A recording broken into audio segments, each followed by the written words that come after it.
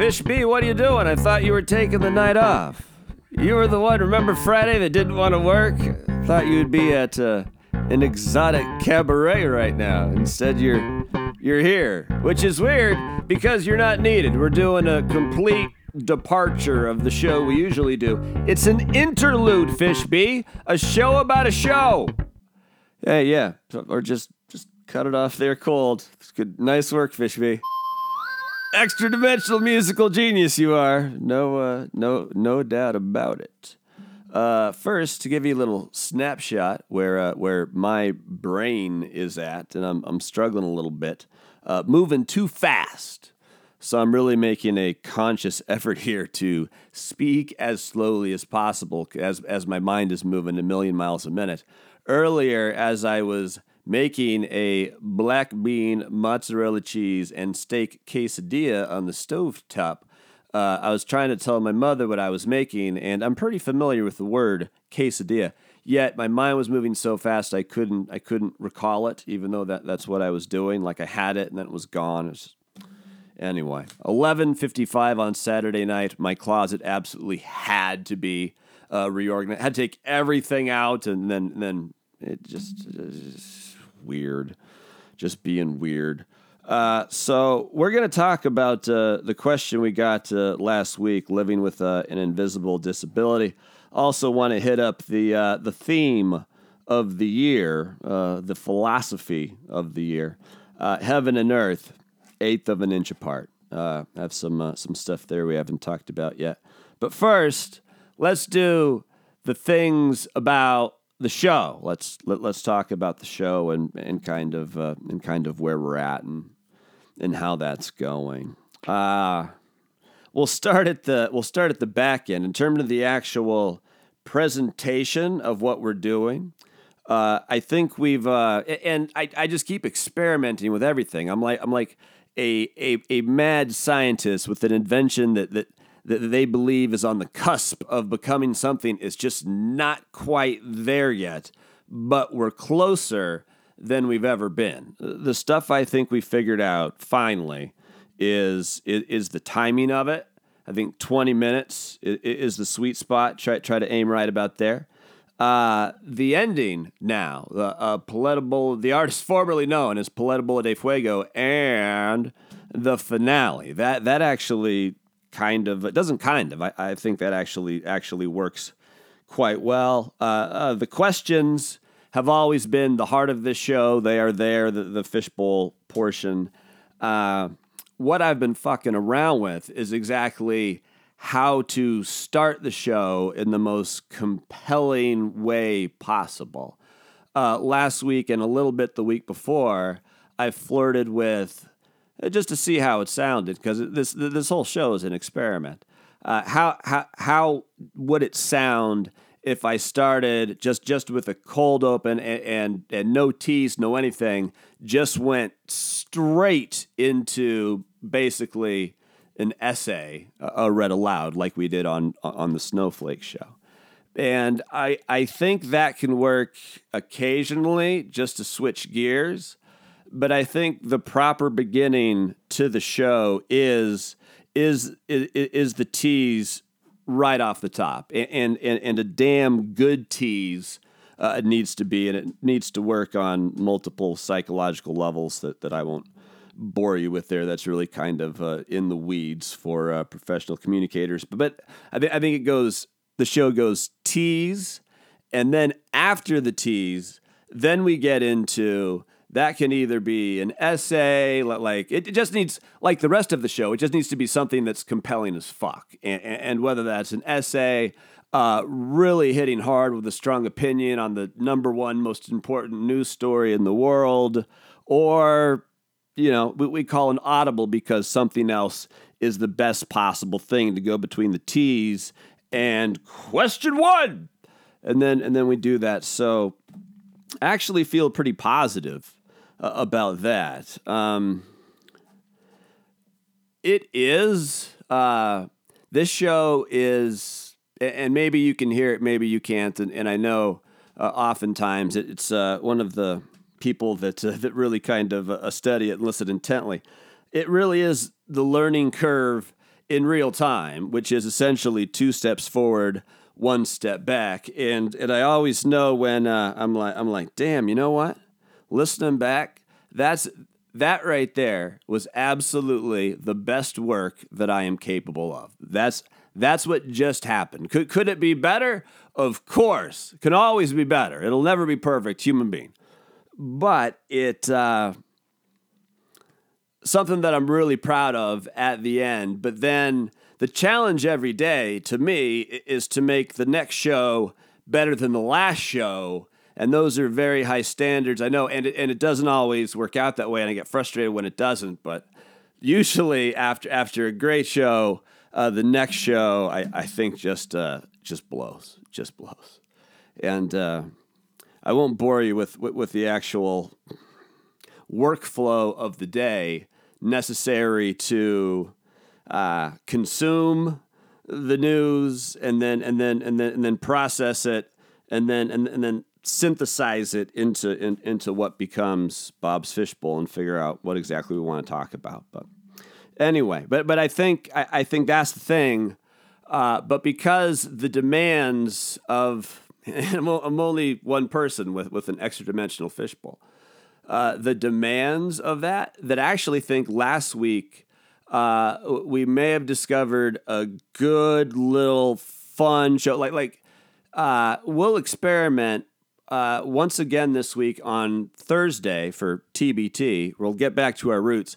And I like the idea of a challenge of going through 17 questions in 17 minutes. Like it really kind of scoots along. We can hit everything important. And it doesn't have the preparation demands that the other shows do. Because when I do like a full-blooded show, we end up like we did a couple Fridays ago, where by the time we got to Friday, all systems were on empty. There was just nothing left in the tank. So that's kind of the plan there. So we'll do normal shows Monday, Tuesday, Wednesday, and Friday, and then Thursday we'll do the 17 questions in 17 minutes. Something else that's weird, and this is just the kind of thing you have to think about when you're doing a show like this, is because I posted at night. Those that listen basically come in 3 chunks. They come in people that listen to the night that I do the show shortly after it's posted or before they go to bed, but they'll listen to it at night. And then there's another chunk that listens to it in the morning on their way to work or while exercising. And then there's the third chunk that listens to it on their lunch break or sometime when they have a break during the following day before they're generally done with their work day. So my tendency is to say tonight because in my world right now it is the evening.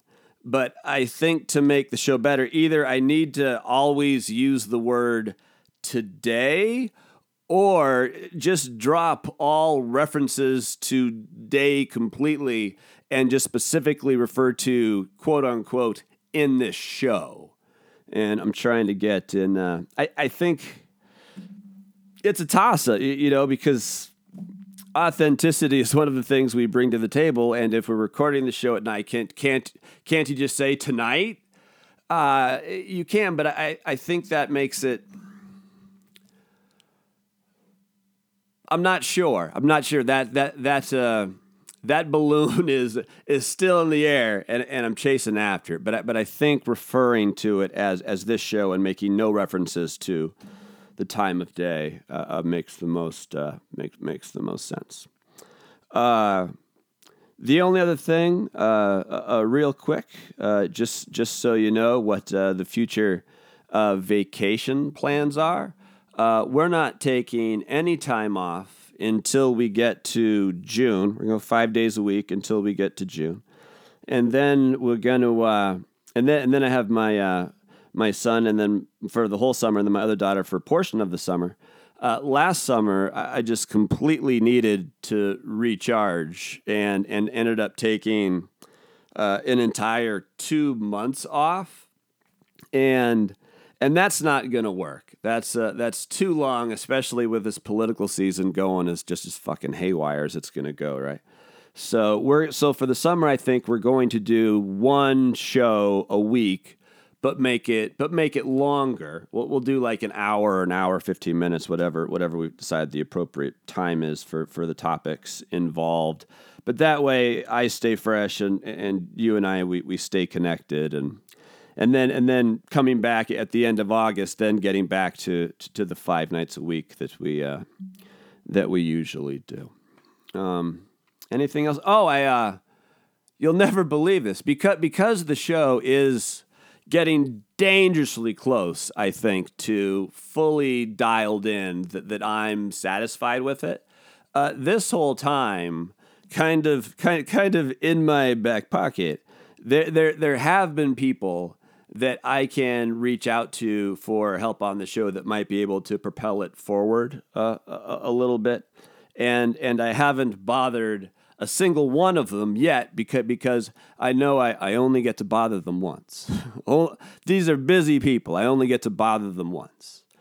And we're just about there. So been working on that, making sure my digital footprint is clean as fuck for strangers. Like if you Google Bob's Fishbowl, we're like the top 7-8 results. So we're good there. I finally clean up my LinkedIn, and then this next weekend, we'll get down to business on bobsfishbowl.com and make sure that is clean and all the content there is exactly the way we want it. And then we can reach out to people this year and see what happens, whether that's a sponsorship or maybe even potentially an exclusivity deal with all these platforms. Anyway, so that's kind of the business side of it there, and that's everything. About the show.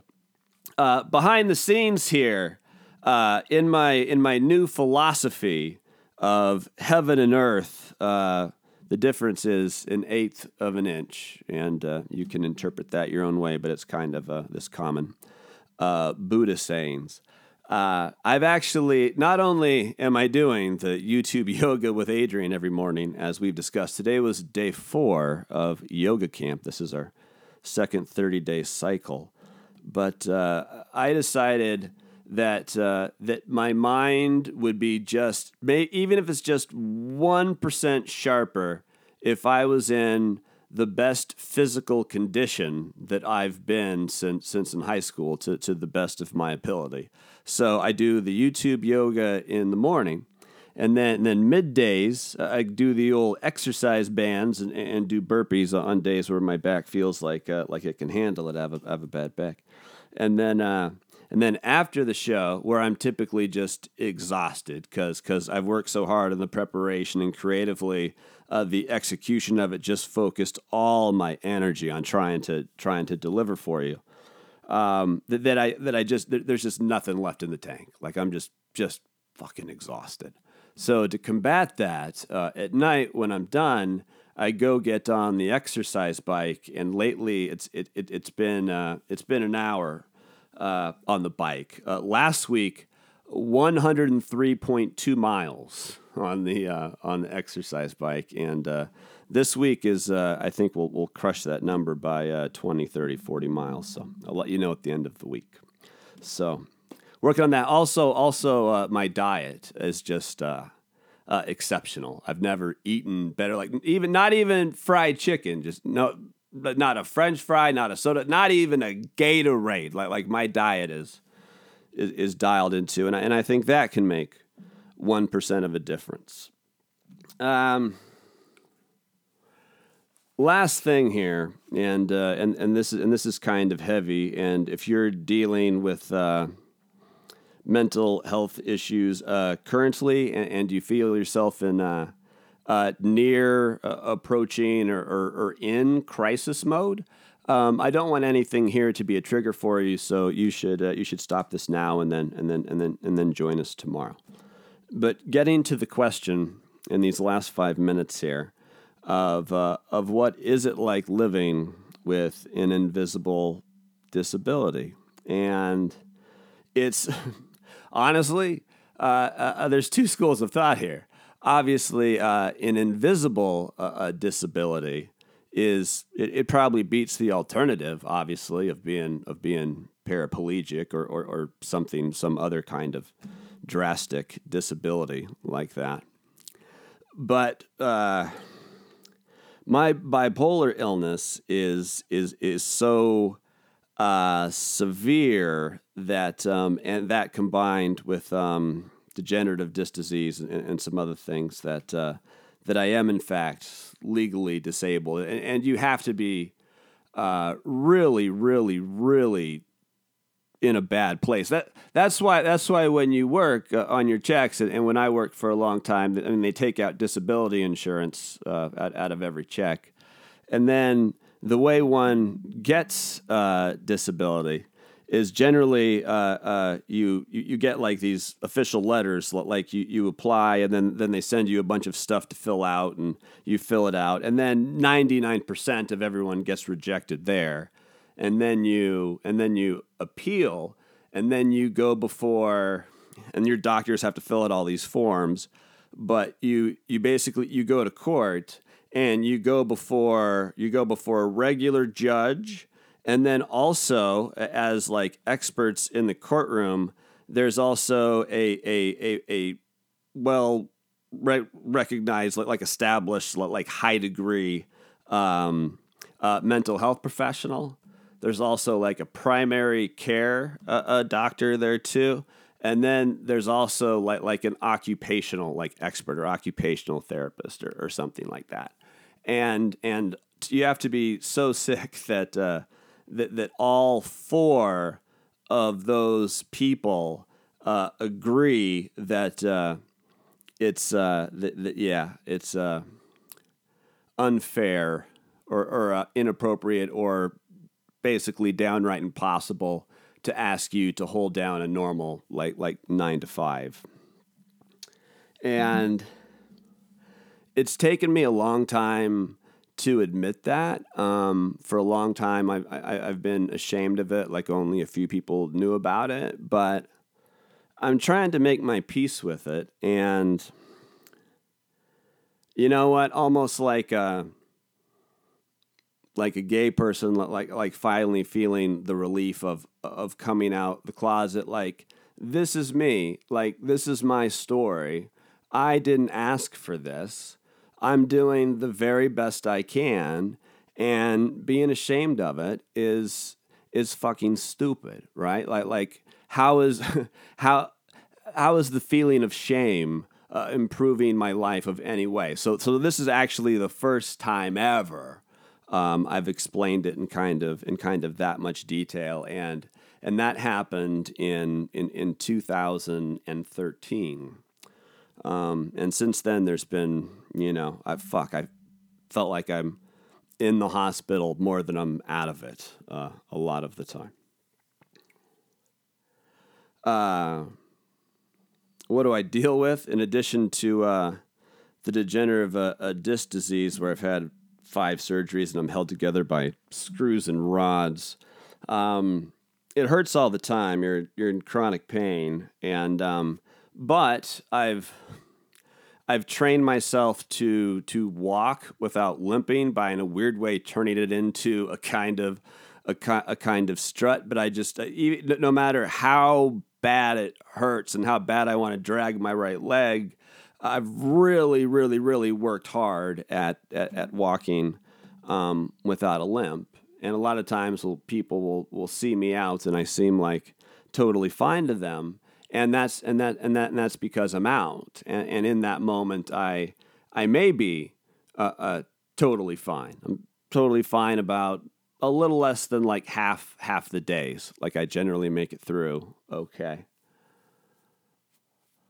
But they don't see all the times that I'm all alone, just suffering in solitude. They don't. They Does that make sense?